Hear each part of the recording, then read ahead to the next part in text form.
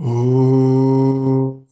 निरञ्जनं नित्यम् अनन्तरूपं भक्तानुकम्पाधृतविग्रहं वै ईशावतारं परमेशमिड्यं तं रामकृष्णं शिरसा नमाम।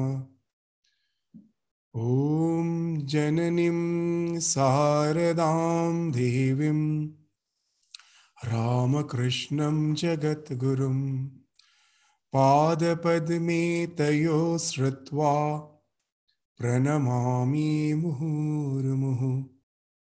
नमः श्रीयतिराजाय विवेकानन्दसूरये सच्चिद्सुखस्वरूपाय स्वामिने तापहारिणे।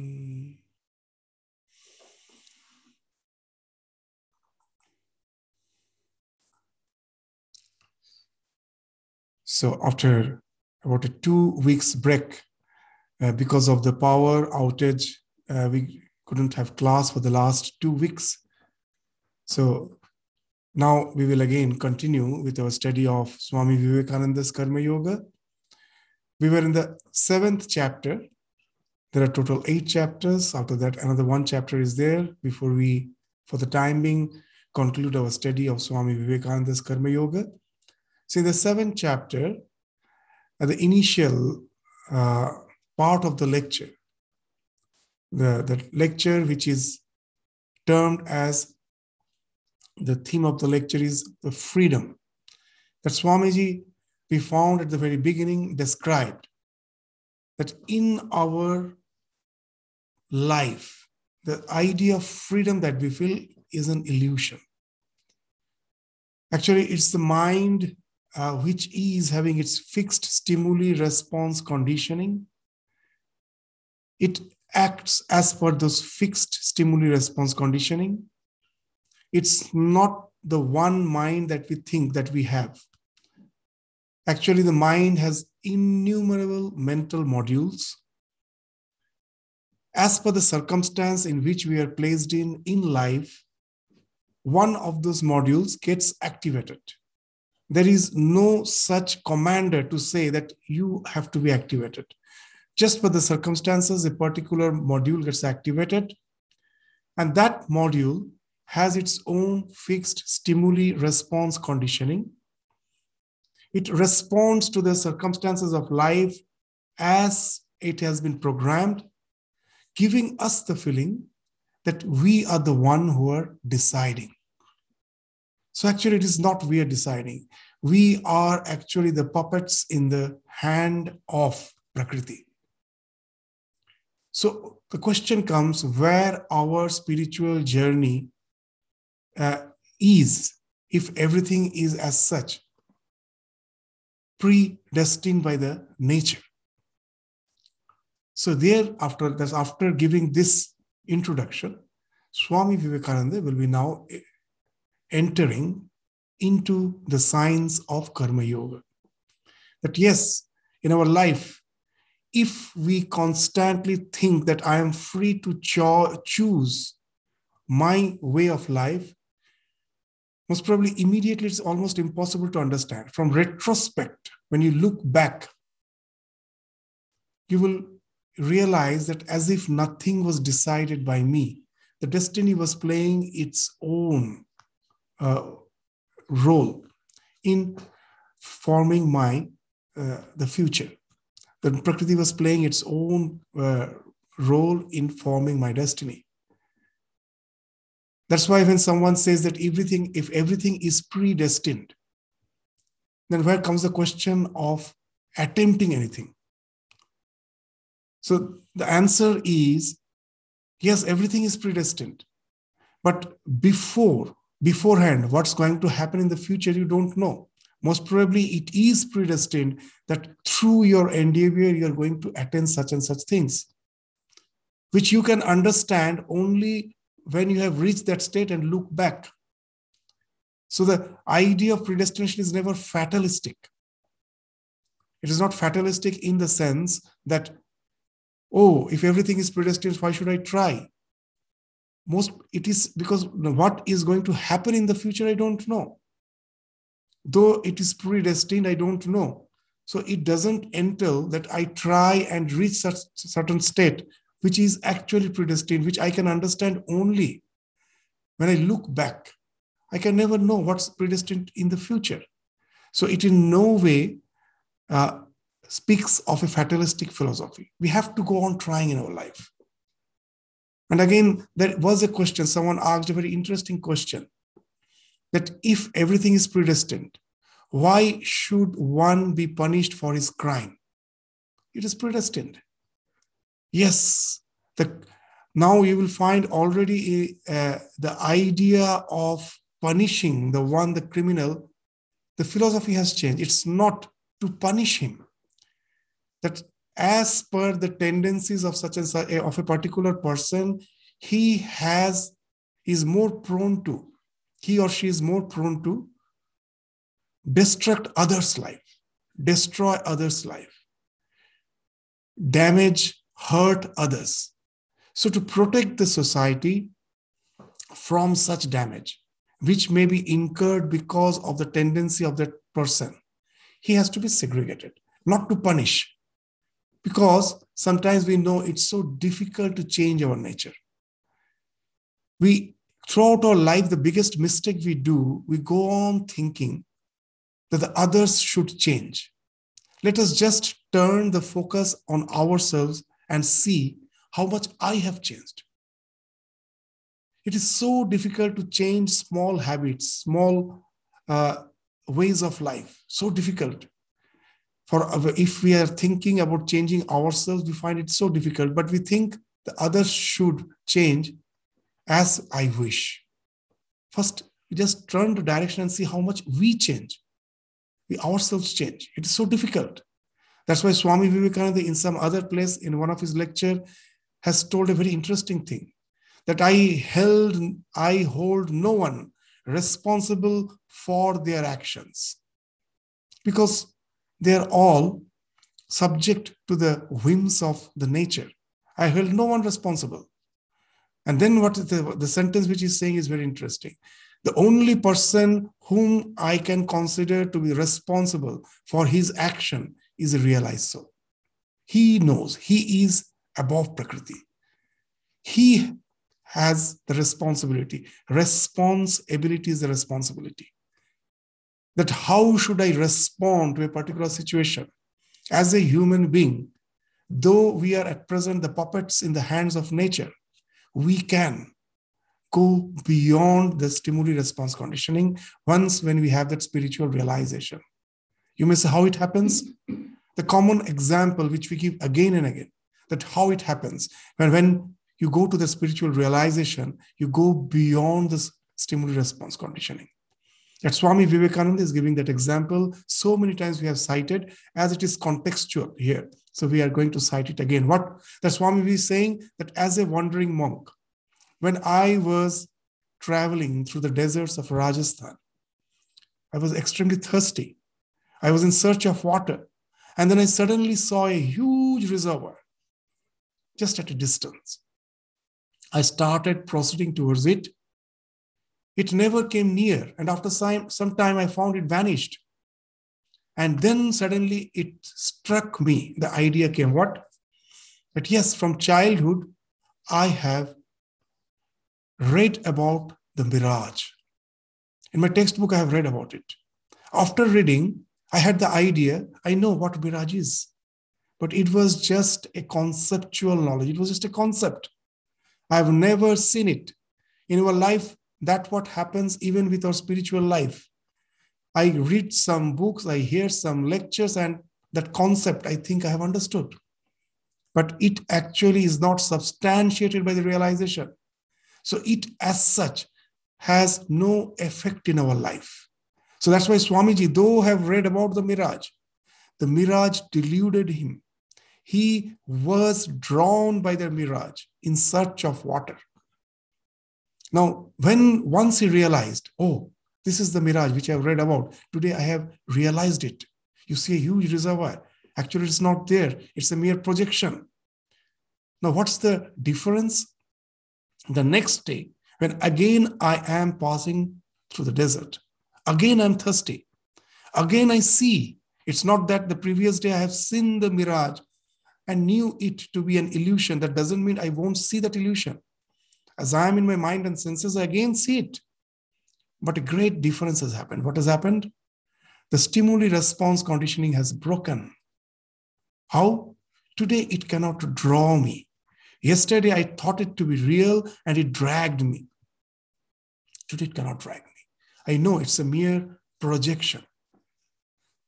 So now you will understand that why Swami Vivekananda is saying that only a realized soul is responsible. He has the... Sorry. 1 minute.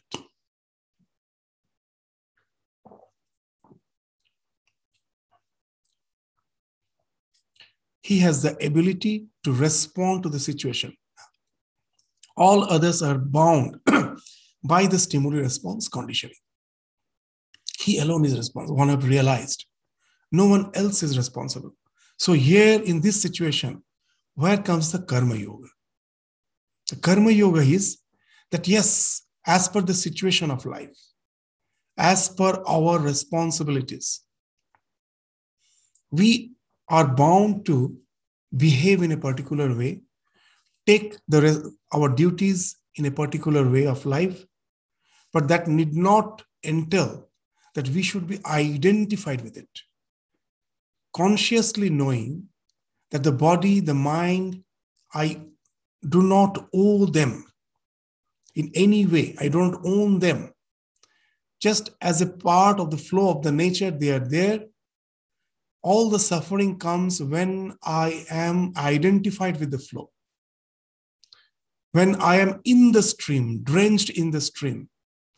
The Prakriti is like a flow, like a river. I have identified with it. I am in it. I am getting drenched by it. The Karma Yoga starts, let the flow go on. Let me be apart from the stream, observing it, witnessing it. So the more we can practice that, it's not easy. As Sri Ramakrishna used to say, Tablar bol, mukhe bola sahoj, hate ana kothin. That when you start learning to play the tabla, the percussion, the teacher comes and spells out the rhyme, the rhythm, something like ta dhinna, dha dhinna, ta terekete, dha terekete. He spells out and asks you to repeat. In 5 minutes, you memorize, you repeat it. Now he says, bring it in your hands. It may take months. So just to speak out all these truths which has been spoken of the scripture is so easy. Even a small child can do it. That be detached.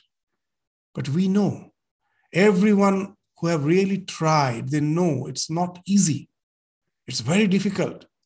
That's why in Katha Upanishad there has been told, Kshurasya dhara, Nishita duratyaya, Durgam pathastat, Kavayo vadanti. It's not an easy path.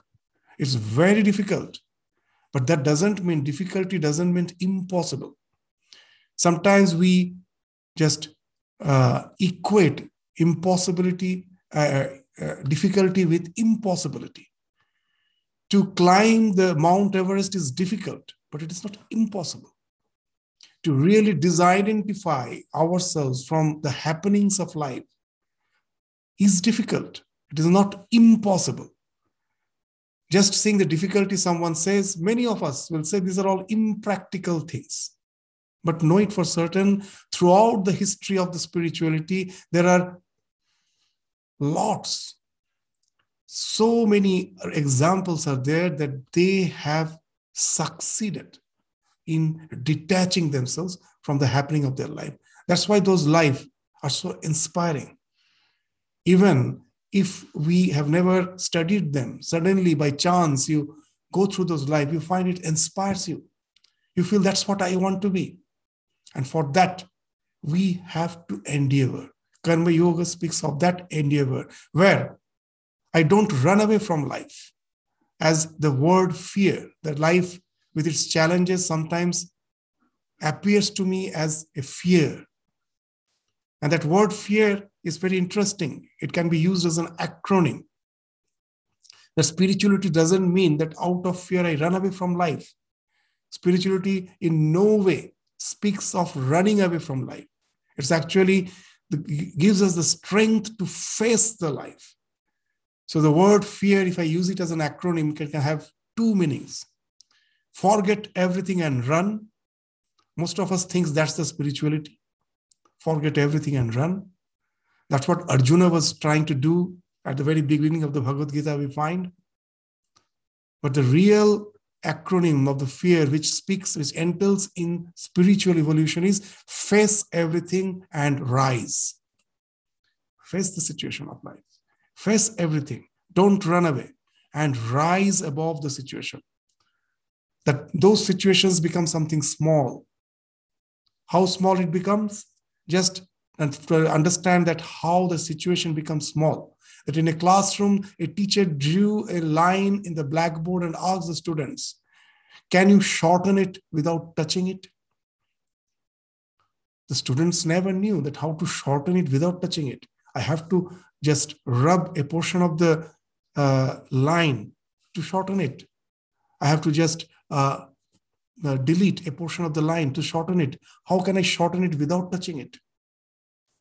And then an intelligent student came and drew a line parallel to that line, a longer line parallel to that line. Now, compared to that line, this line becomes smaller, shorter. So you haven't touched that line. That line remains as it is. You have drew another line parallel to that line, a much longer line, and compared to that, this line becomes shorter. So we will find in our life that we almost have no control over the situations. Sometimes some of the problems of life we have the capacity to solve. But as we grow older, we will find that the life appears like an adamantine wall in front of me. I was proceeding through the known paths. Suddenly I find there's a wall which I cannot cross. Or as if I am in the end of a precipice. One step further, you fall. So that's the experience which we all have in our life. That the known paths suddenly has as if came to an end. So what's the way out? That's the thing that here Swamiji is again and again indicating. There's karma yoga is to develop that sense of detachment. And that we will be introducing here that in this life, what's the karma yoga? To draw the bigger line. The circumstances remain as it is. It is we, in our life, we can find we cannot change the circumstances, but we can bend our attitude.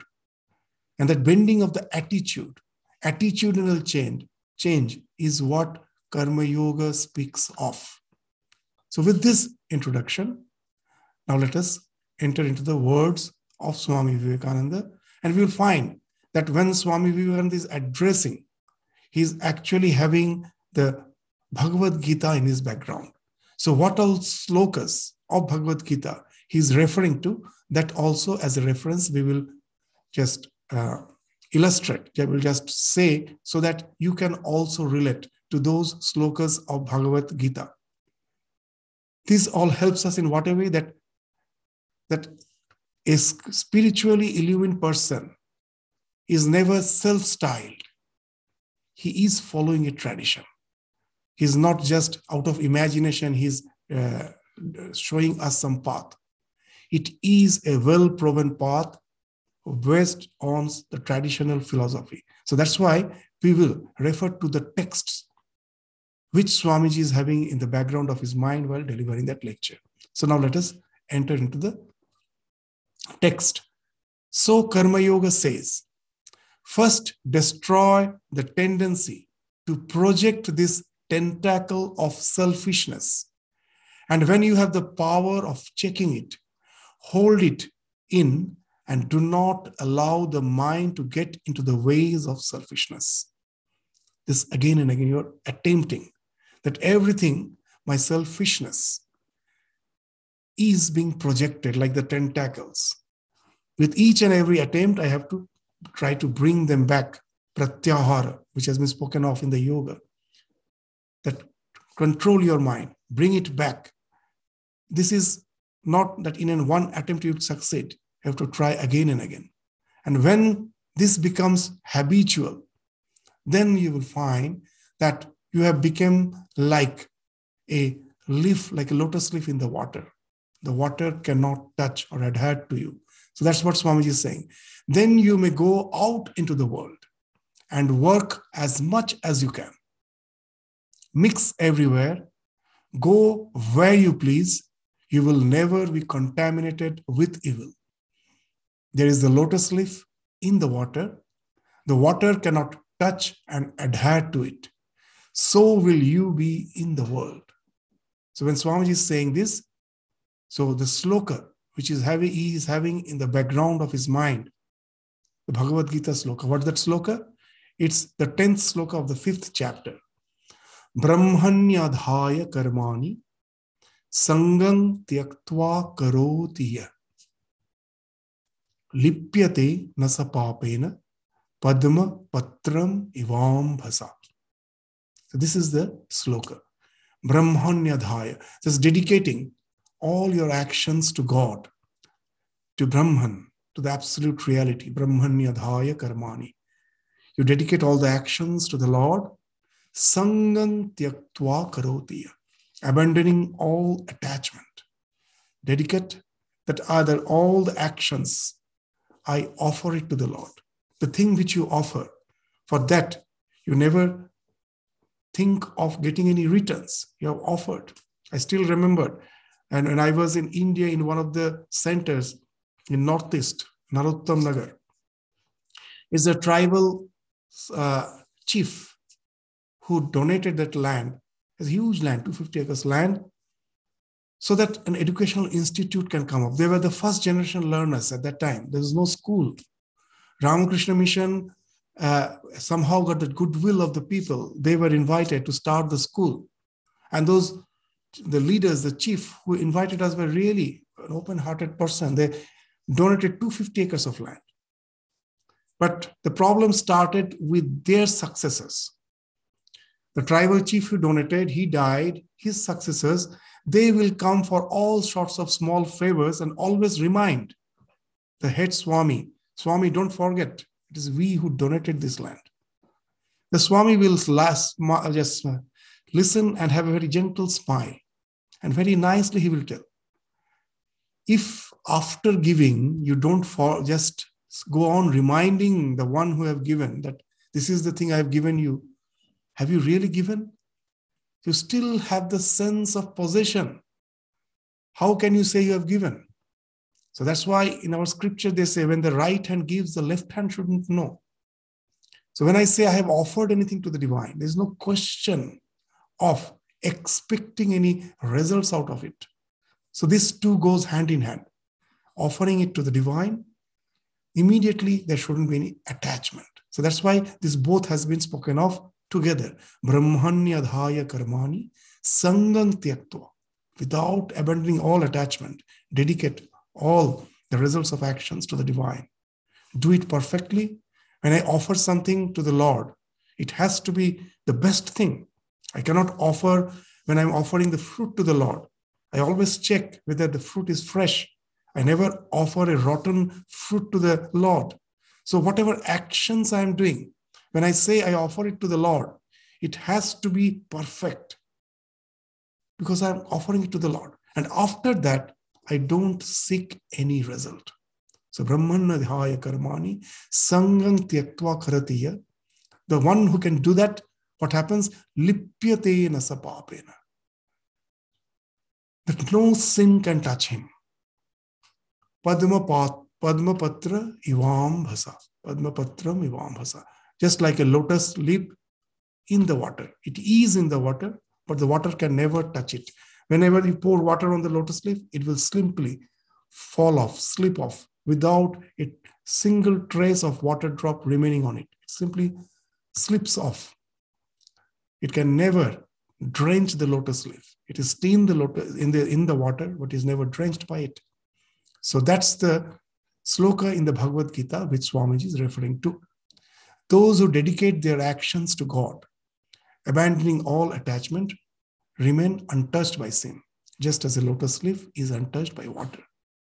So after this, Swamiji is saying that what this unattachment is spoken of as in our scripture, this is called vairagya, dispassion or non-attachment. I believe I have told you that without non-attachment, there cannot be any kind of yoga. Non-attachment is the basis of all the yogas. The man who gives up living in houses.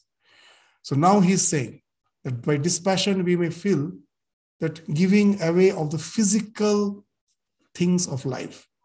So that in no way is the real dispassion. The real dispassion is the dispassion in your mind. How much detached mentally you are. So that will be spoken of now. Non-attachment is the basis of all the yogas. The man who gives up living in houses, wearing fine clothes, and eating good food and goes into the desert may be a most attached person. Just see, physically he has given up. He's giving up living in houses, wearing fine clothes, eating good food, goes to the desert. Maybe he's the most attached person. His only possession, his own body, may become everything to him. As he lives, he will be simply struggling for the sake of his body. Non-attachment does not mean anything that we may do in relation to our external body. It is all in my mind. The binding link of I and mine, ahankara and mamata, I and mine, is in the mind. If we have not this link with the body and with the things of the senses, we are non-attached. Just like King Janaka, the emperor, the king with all the wealth, is the example of non-attachment. Though he is the king, he never gets identified with his own wealth, with his power. So that's the thing Swamiji will indicate now, that a man may be in a throne and perfectly non-attached. So the example of King Janaka, Swamiji is having in the background of his mind. Another man may be in the rags and still very much attached. First, we have to attain the stage of non-attachment and then to work incessantly. Karma Yoga gives us the method that will help us in giving up all attachment, though it is indeed very hard. That's the thing. It is not easy. It's quite hard. It's difficult. But difficulty shouldn't be synonymized. But you shouldn't say the synonym of difficulty is impossible. It is difficult, but it is not impossible. That again and again in our spiritual journey, we find people saying it is impractical. It is not impractical. It is difficult, but it is possible. Impractical means that which is not possible. The moment you say it is impractical, it cannot be practiced, we are making the mistake. In life, we never have learned a single thing in one attempt. When we were a small child, we were crawling to walk. There were so many failures. By constant endeavor, we learned walking. We learned everything in life through failures. And when it comes to spirituality, we always look for slipshod remedy. That it should be something like instant coffee. Just mix this the scriptural truth like coffee in the hot water, and immediately it's ready for me to drink. It's not possible that way. That's why Swamiji again and again is to say that the basic practice sadhana behind all our spiritual endeavors is 3P: purity, patience, perseverance. Purity is we have to keep the ideal in our mind. If it flows off, I get diverted, again I bring back. This constant attempt to keep the sublime inspiring thoughts in my mind is the purity.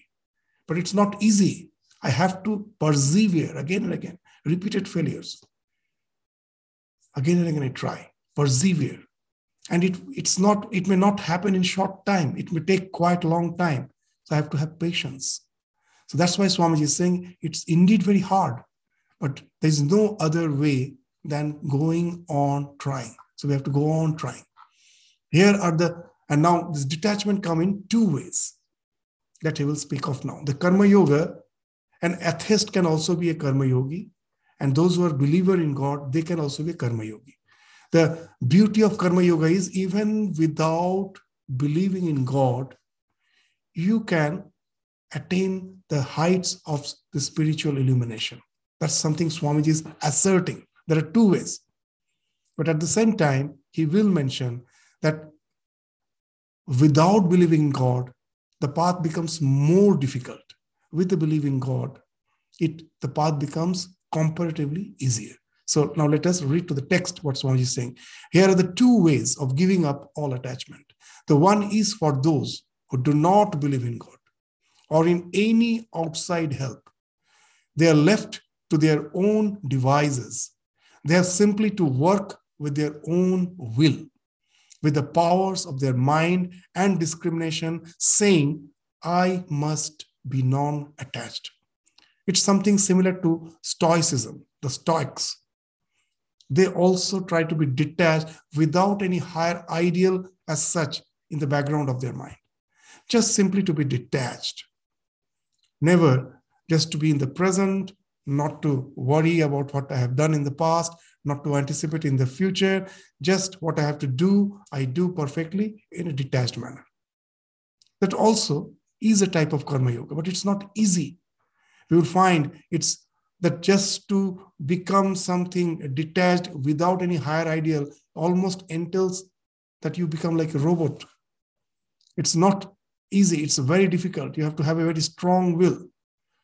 But for those who believe in God, and again in the words of Swamiji, there is another way, which is much less difficult. They give up the fruits of work unto the Lord. They work and are never attached to the result. Whatever they see, feel, hear, or do is for Him. For whatever good work we may do, let us not claim any praise or benefit. It is the Lord's. Give up the fruits unto Him. Let us stand aside and think that we are only servants obeying the Lord, our Master, and that every impulse of action comes from Him every moment. That's the catch. That every impulse of action comes from Him every moment. If it is He who is impelling me to certain action, I become an instrument. Can the pen ever say, the pen which is in the hands of an author who is writing books after books, novels after novels, can the pen ever say that it is I who have written the book? The one who is holding the pen, he is writing.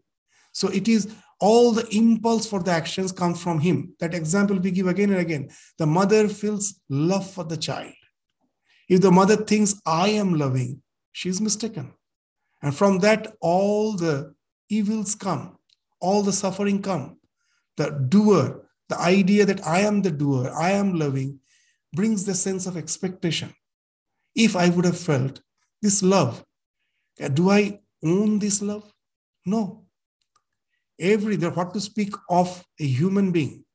In this world, any creature, go to the National Geographic, see the videos that the Lord has implanted altruism in each and every being. There are so many videos, what to speak of your own children. There are tiger after killing a deer. The fawn is helpless for sustenance. He has to, the lion or the tiger, they're carnivores. They have to prey. That is their food. But after killing the deer, when they see the fawn, they're full of that parental love. They're protecting that. There are so many videos. So this altruism is in our genes. God has implanted. In entire creation, you will find the mother is always there to save the child. That has been implanted in our heart. So, can we say, I love? We cannot. Just seeing a beggar, if you feel like giving a few pence, the compassion which has came from your heart, what we say, oh, I am so compassionate. Are you really compassionate? Whether compassion which came, how it came, from where it comes, have you really can say that it is I who possess it, it is my character? No. The Lord has made us in such a way that just seeing somebody in need, suddenly it comes and we are impelled to give something to that person. So if in every impulse for action comes from Him, if altruism was not in our genes, creation wouldn't have been possible. The entire creation. And that's why now the modern findings of biology is challenging the Darwin's theory of competition and fight leading to evolution is being challenged again and again. Throughout nature, we find it is the altruism. It is the win-win strategy. It's the synergy. It is a synchronized energy where we all come together to just help each other so that my deficiencies is fulfilled by someone else. Others' deficiency is fulfilled by me. That's a win-win situation. And that's how the evolution has happened. So this impulse for action is from Him. We have been created that way. So how can I just say, I want the result? So there comes all the suffering. So that's what Swamiji is saying. But whatever good work we may do, let us not claim any praise or benefit. It is the Lord's giving up the fruits unto Him. So if it is He who is doing through me, I'm just the instrument. He knows best why He has made me the instrument to take care of His creation in the way He wants. I'm just the instrument. So why should I go on seeking for the results? I have done as an instrument, and whatever result, that belongs to Him. He is the doer. He is the enjoyer in that sense. So for whatever good work we may do, let us not claim any praise or benefit. It is the Lord's. Give up the fruits unto Him. Let us stand aside and think that we are only servants obeying the Lord, our Master, and that every impulse, this is the catch, every impulse for action comes from Him every moment.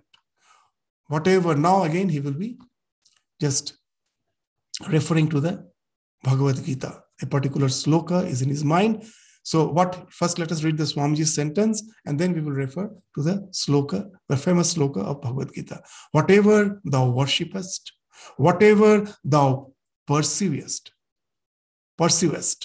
whatever thou doest, give up all unto Him and be at rest. So it's the 27th sloka of the 9th chapter of Bhagavad Gita. Yat karoshi, whatever you do. Yadasnashi, whatever you eat. Yajjuhoshi, whatever you offer as oblation to the sacred fire. Yat tapasyasi, whatever austerities you do. Yat tapasyasi kaunteya tat kurushva madarpanam. Do it as an offering to me, to the divine. So yat karoshi, yadashnashi, yajjuhoshi, dadasi yat. Yat tapasyasi kaunteya tat kurushva madarpanam. Whatever you do, whatever you eat, whatever you offer as oblation to the sacred fire, whatever you bestow as a gift, and whatever austerities you perform, O son of Kunti, Arjuna, O son of Kunti, do them as an offering to me. So that's the sloka which Swamiji is having in the background of his mind when he's saying, whatever thou worshipest, whatever thou perceivest, whatever thou doest, give up all unto Him and be at rest. There's a wonderful song of Rabindranath Tagore.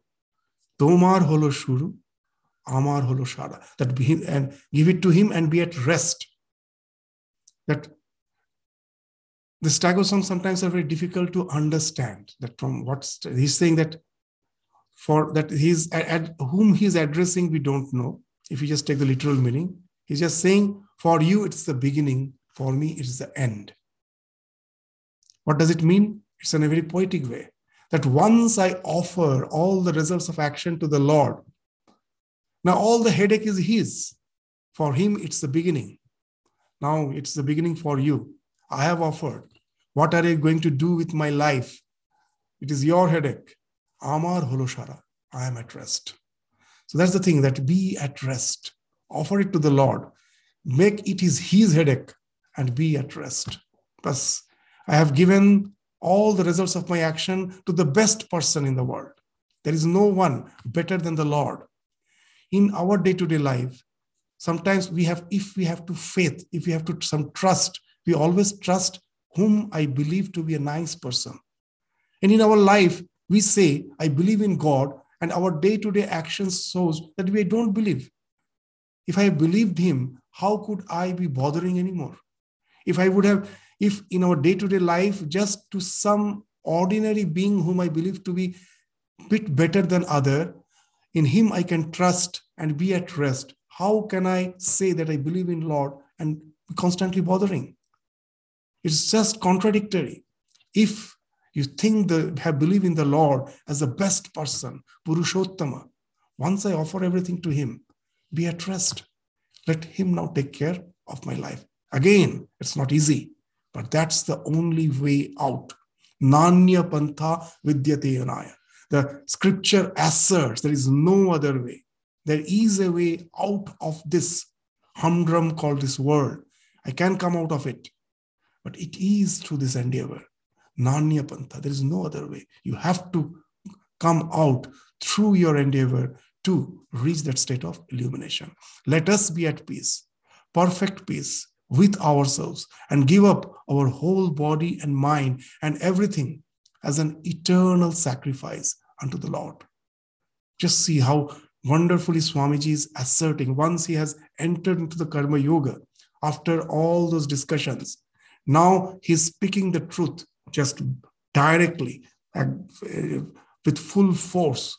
There lies the power in the words of Swamiji. Instead of the sacrifice of pouring oblations into the fire, perform this one great sacrifice day and night. That just pouring oblations to the fire is something external, is a paraphernalia. If you do not reflect the real meaning of it through your practices in your life, through the attitude in your life. So instead of sacrifice of pouring oblations into the fire, perform this one great sacrifice day and night, the sacrifice of your little self. In search of wealth in this world, thou art, I found as the only wealth. I sacrifice myself unto thee. In search of someone to be loved, thou art the only one beloved I have found. I sacrifice myself unto thee. Let us repeat this day and night and say, nothing for me, no matter whether the thing is good, bad, or indifferent. I do not care for it. I sacrifice all unto thee. Day and night, let us renounce our seeming self. Seeming self. The idea of the self which I have is a seeming self. It's not the real self. When someone asks Swamiji that the so-called Advaita Vedanta speaks of the dissolution of my personality, and Swamiji laughingly, smilingly replied, Madam, you are not individuals yet. When you merge in that absolute, then you become individual. Just see, sometimes the words which we use, without knowing the meaning, we use the word. The word individual means what? That which cannot be divided. Individual, that which cannot be divided. Individual means that which can be divided. When I say I am an individual, what is individuality in me? Constantly my thoughts are changing, my emotions are changing. I was a small child, my body has changed as an adult person. I will be growing old. What is there that is not individual? Everything is divided. Constantly new things are coming up, old things are going. I'm a conglomeration of so many things, thoughts, emotions, my cells, my body, everything is a conglomeration. You become individual. When you become immersed in that absolute, nothing can divide you. You are that absolute reality. So how nicely Swamiji is saying. So that's the thing. Sacrifice the seeming self. They're seeing the reflection of the absolute self in the body-mind complex. I think this reflection to be real. And that's how we get drowned in this world of samsara. that we are all narcissist in spiritual sense. There's the word narcissism, the one who is extremely self-possessed, always thinks of himself, nothing else, are called narcissist. The word narcissist, from where it came? It came from a Greek legendary character, Narcissus, that he was extremely self-possessed. He was a prince, the royal prince, but he was not at all a responsible person. He never used to take care of his royal duties. He was extremely possessed by his own beauty. He was extremely handsome. Throughout the day, whenever he got chance, he will go to the forest where there was a huge reservoir. He will stand by its bank in the shore of the reservoir and constantly go on seeing his own reflection in the still, transparent water. And one day, he got so infatuated with the reflection. He thought it to be real. He jumped to embrace it, that it is some real handsome person. I want to embrace him. He jumped to embrace his own reflection, drowned and died. In spiritual sense, we are all narcissistic. Seeing our reflection in this body-mind complex, the reflection of the absolute, that seeming self is that reflection. We have jumped into it. We have drowned. And that's the cause of our spiritual death, this worldliness. So we have to renounce our seeming self. That's what Swamiji is saying. Day and night, let us renounce our seeming self until it becomes a habit with us to do so, until it gets into the blood and nerves and the brain, and the whole body is every moment obedient to this idea of self-renunciation. So this is the practice. We have to go on again and again. Endeavor, purity, patience, perseverance. We have to persevere. Go then into the midst of the battlefield with the roaring cannon and the din of the war, and you will find yourself to be free and at peace. That's the contemplation in the world of action, in the busy, in the extreme, immediate concerns of your life, with the extreme busy, in the extreme turmoil. You can enjoy the peace of meditation if you are a real Karma Yogi. That's the contemplation in the world of action. That's what Karma Yoga speaks of. Let the external, all the humdrum go on, but inwardly I am at peace with myself. Once the detachment comes, that is possible. So go then into the midst of the battlefield with the roaring cannon and the din of war, and you will find yourself to be free and at peace. Karma Yoga teaches us that the ordinary idea of duty is on the lower plane. Nevertheless, all of us have to do our duty. We may see that this peculiar sense of duty is very often a great cause of misery. Duty becomes a disease with us. It drags us ever forward. It catches hold of us and makes our whole life miserable. It is the bane of human life. This duty, this idea of duty, is the midday summer sun which scorches the innermost soul of mankind. So duty comes from swabhava, that out of necessity, when we do something, we go on doing it again and again. After some time, we find what? That it has as if created a path in my mind. I forget the necessity. Just to do it becomes my obsession. And now that obsession is not only in me, it has become pandemic. It's for all. And to cover that obsession, to cover that corpse called obsession, what we do, we cover it with flowers. The corpse, if you try to cover the corpse with the flowers, what will happen? After just a few moments or few hours, the flower will dry up and the corpse will just come out with all its ugliness. And that's what all the sense of duty is. It's all our obsessions which has become pandemic. It has become pandemic. And that we try to cover with flowers and name it as our duty. That's what Swamiji is indicating. Look at those poor slaves to duty. Duty leaves them no time to say prayers, no time to bathe. Duty is ever on them. They go out and work. Duty is on them. They come home and think of the work for the next day. Duty is on them. It is living a slave's life. At last dropping down in the street and dying in harness like a horse. This is duty as it is understood. The only true duty. Now again, Swami is coming back to the Karma Yoga. If you have to have a sense of duty, the only true duty is to be unattached and to work as free beings, to give up all work unto God. If all the so-called apparent necessities of life have made me obsessed of them, the necessity gets converted into obsession. All our obsessions are nothing. They are necessities. By repeatedly doing, I forget the necessity and they become my obsession. Now, if that is the thing, that my necessity gets obsession, then ultimately to have that real bliss in life, happiness in life, that is the necessity for all of us. And that is possible only through being detached.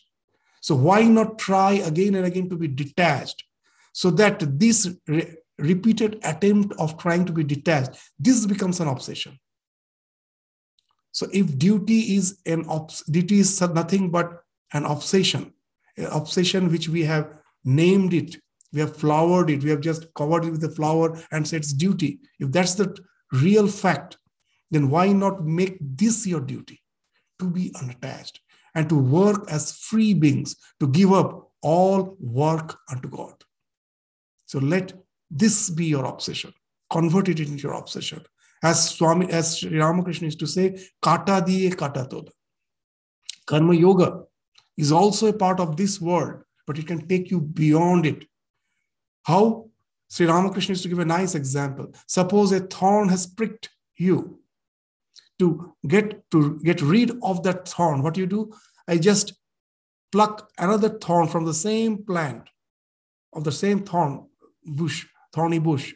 I pluck one thorn, and with that I prick out the thorn which has pierced me. I prick out that thorn.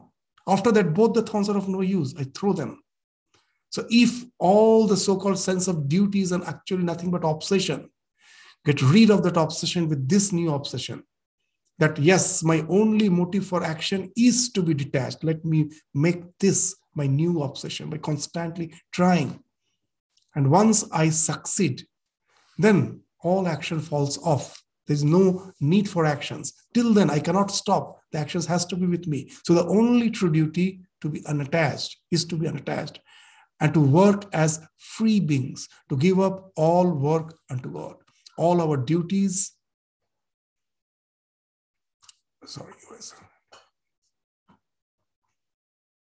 all our duties are His. Blessed are we that we are ordered out here. We serve our time, whether we do it ill or well, who knows? If we do it well, we do not get the fruits. If we do it well, neither do we get the care. Be at rest, be free, and work. There's a nice hymn written by Swamiji, Amba Stotram. There, the last line is very interesting. That Samba, O Parvati, O the mother, O the consort of Shiva, O Samba Shiva Mamagati. You are my final resort. Safale afaleva. Whether I succeed in the worldly sense or whether I am a failure, ultimately you are my goal. Even in my spiritual journey, if I succeed or I fail, you are my goal. Samba Shiva Mamagati Safale Faleva. It's a perfect resignation that I am doing what you impel me to do. But at last, it's in your lap. Where is my place? When the game is over, it is the place of my rest. So you are my gati. You are my final refuge. Safale afaleva. I'm just doing as per the way you have impelling me to do. But I know that this means nothing.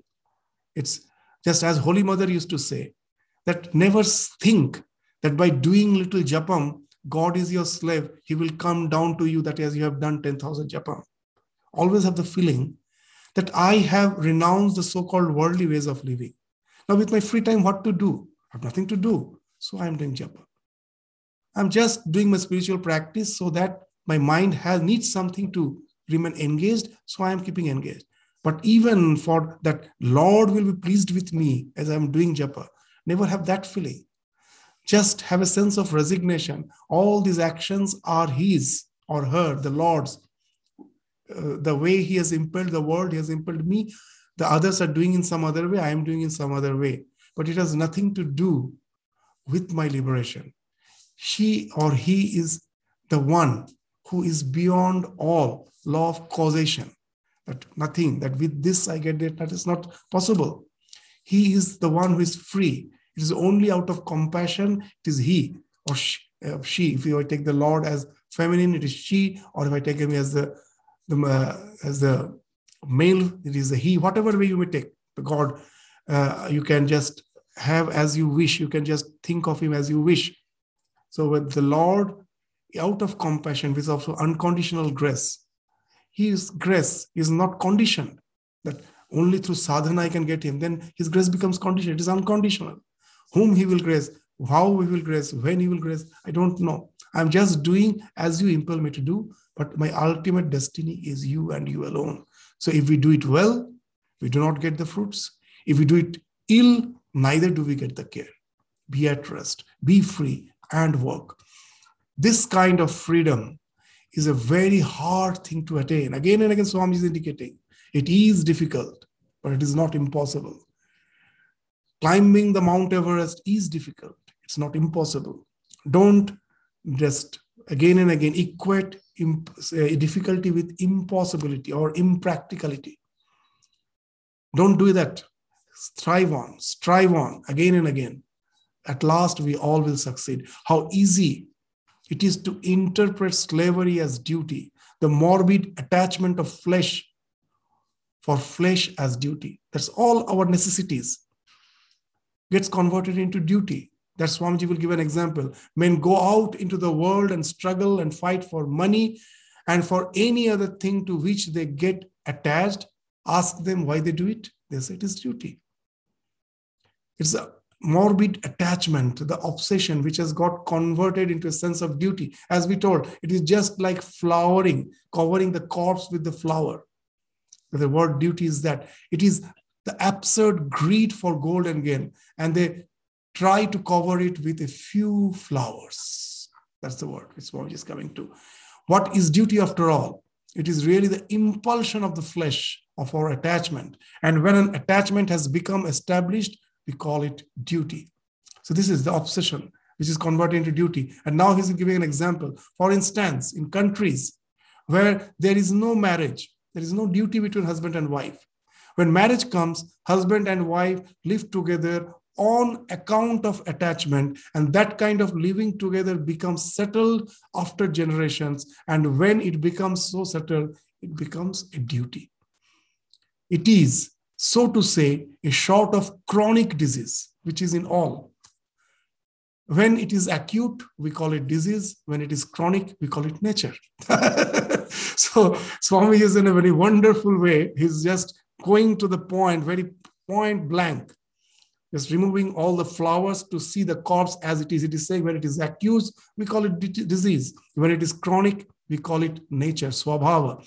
That's again, Swamiji is actually referring to the idea of duty as has been enunciated in the Bhagavad Gita, when Bhagavan is saying that all the various classifications as per the varnas we've seen, it's actually the classification as per our duties.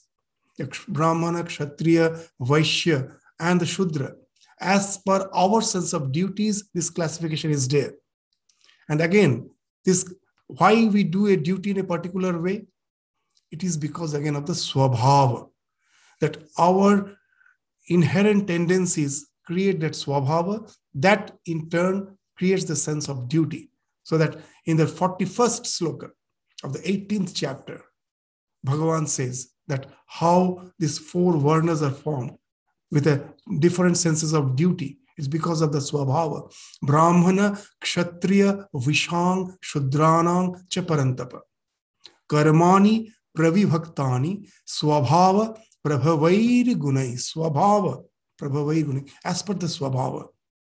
So all these obsessions taking the form of duty of the swabhava, and the swabhava becomes my duty. As per that, I am either a Brahmana or Kshatriya.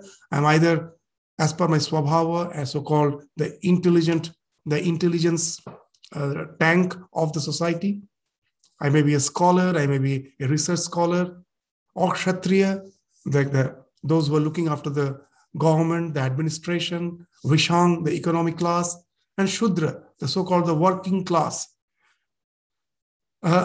It's there in all the societies. In all the societies, when whatever name we may call them, it is there. And it actually, as per our nature, we decide what type of work we will consider as our duty and thrive in the society. So that's why all the professions in Sanskrit is called vritti. The word vritti means is very interesting. That by which I sustain myself. A doctor sustains himself by his medical service. He is doing service to the society, but ultimately it is he is sustaining himself. An engineer sustains by being an engineer. A teacher sustains himself by being a teacher. And that's why that word vritti is used for your thoughts.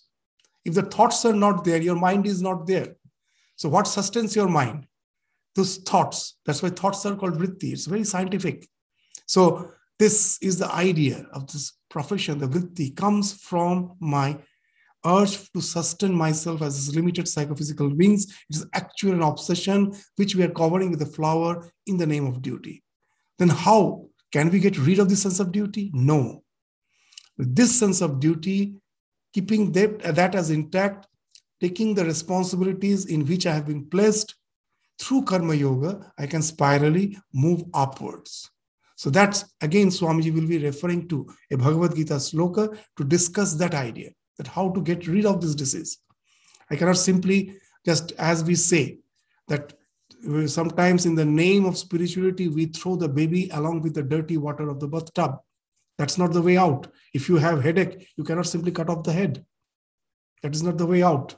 I have to accept that this as an integral part of me, my nature. Whatever may be the reason which has resulted it is my nature. I cannot jump out of it.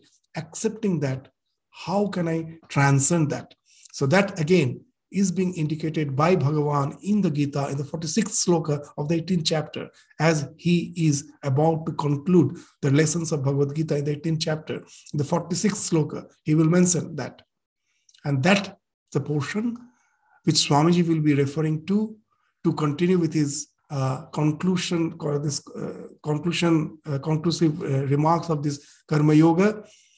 He will take up from the next paragraph.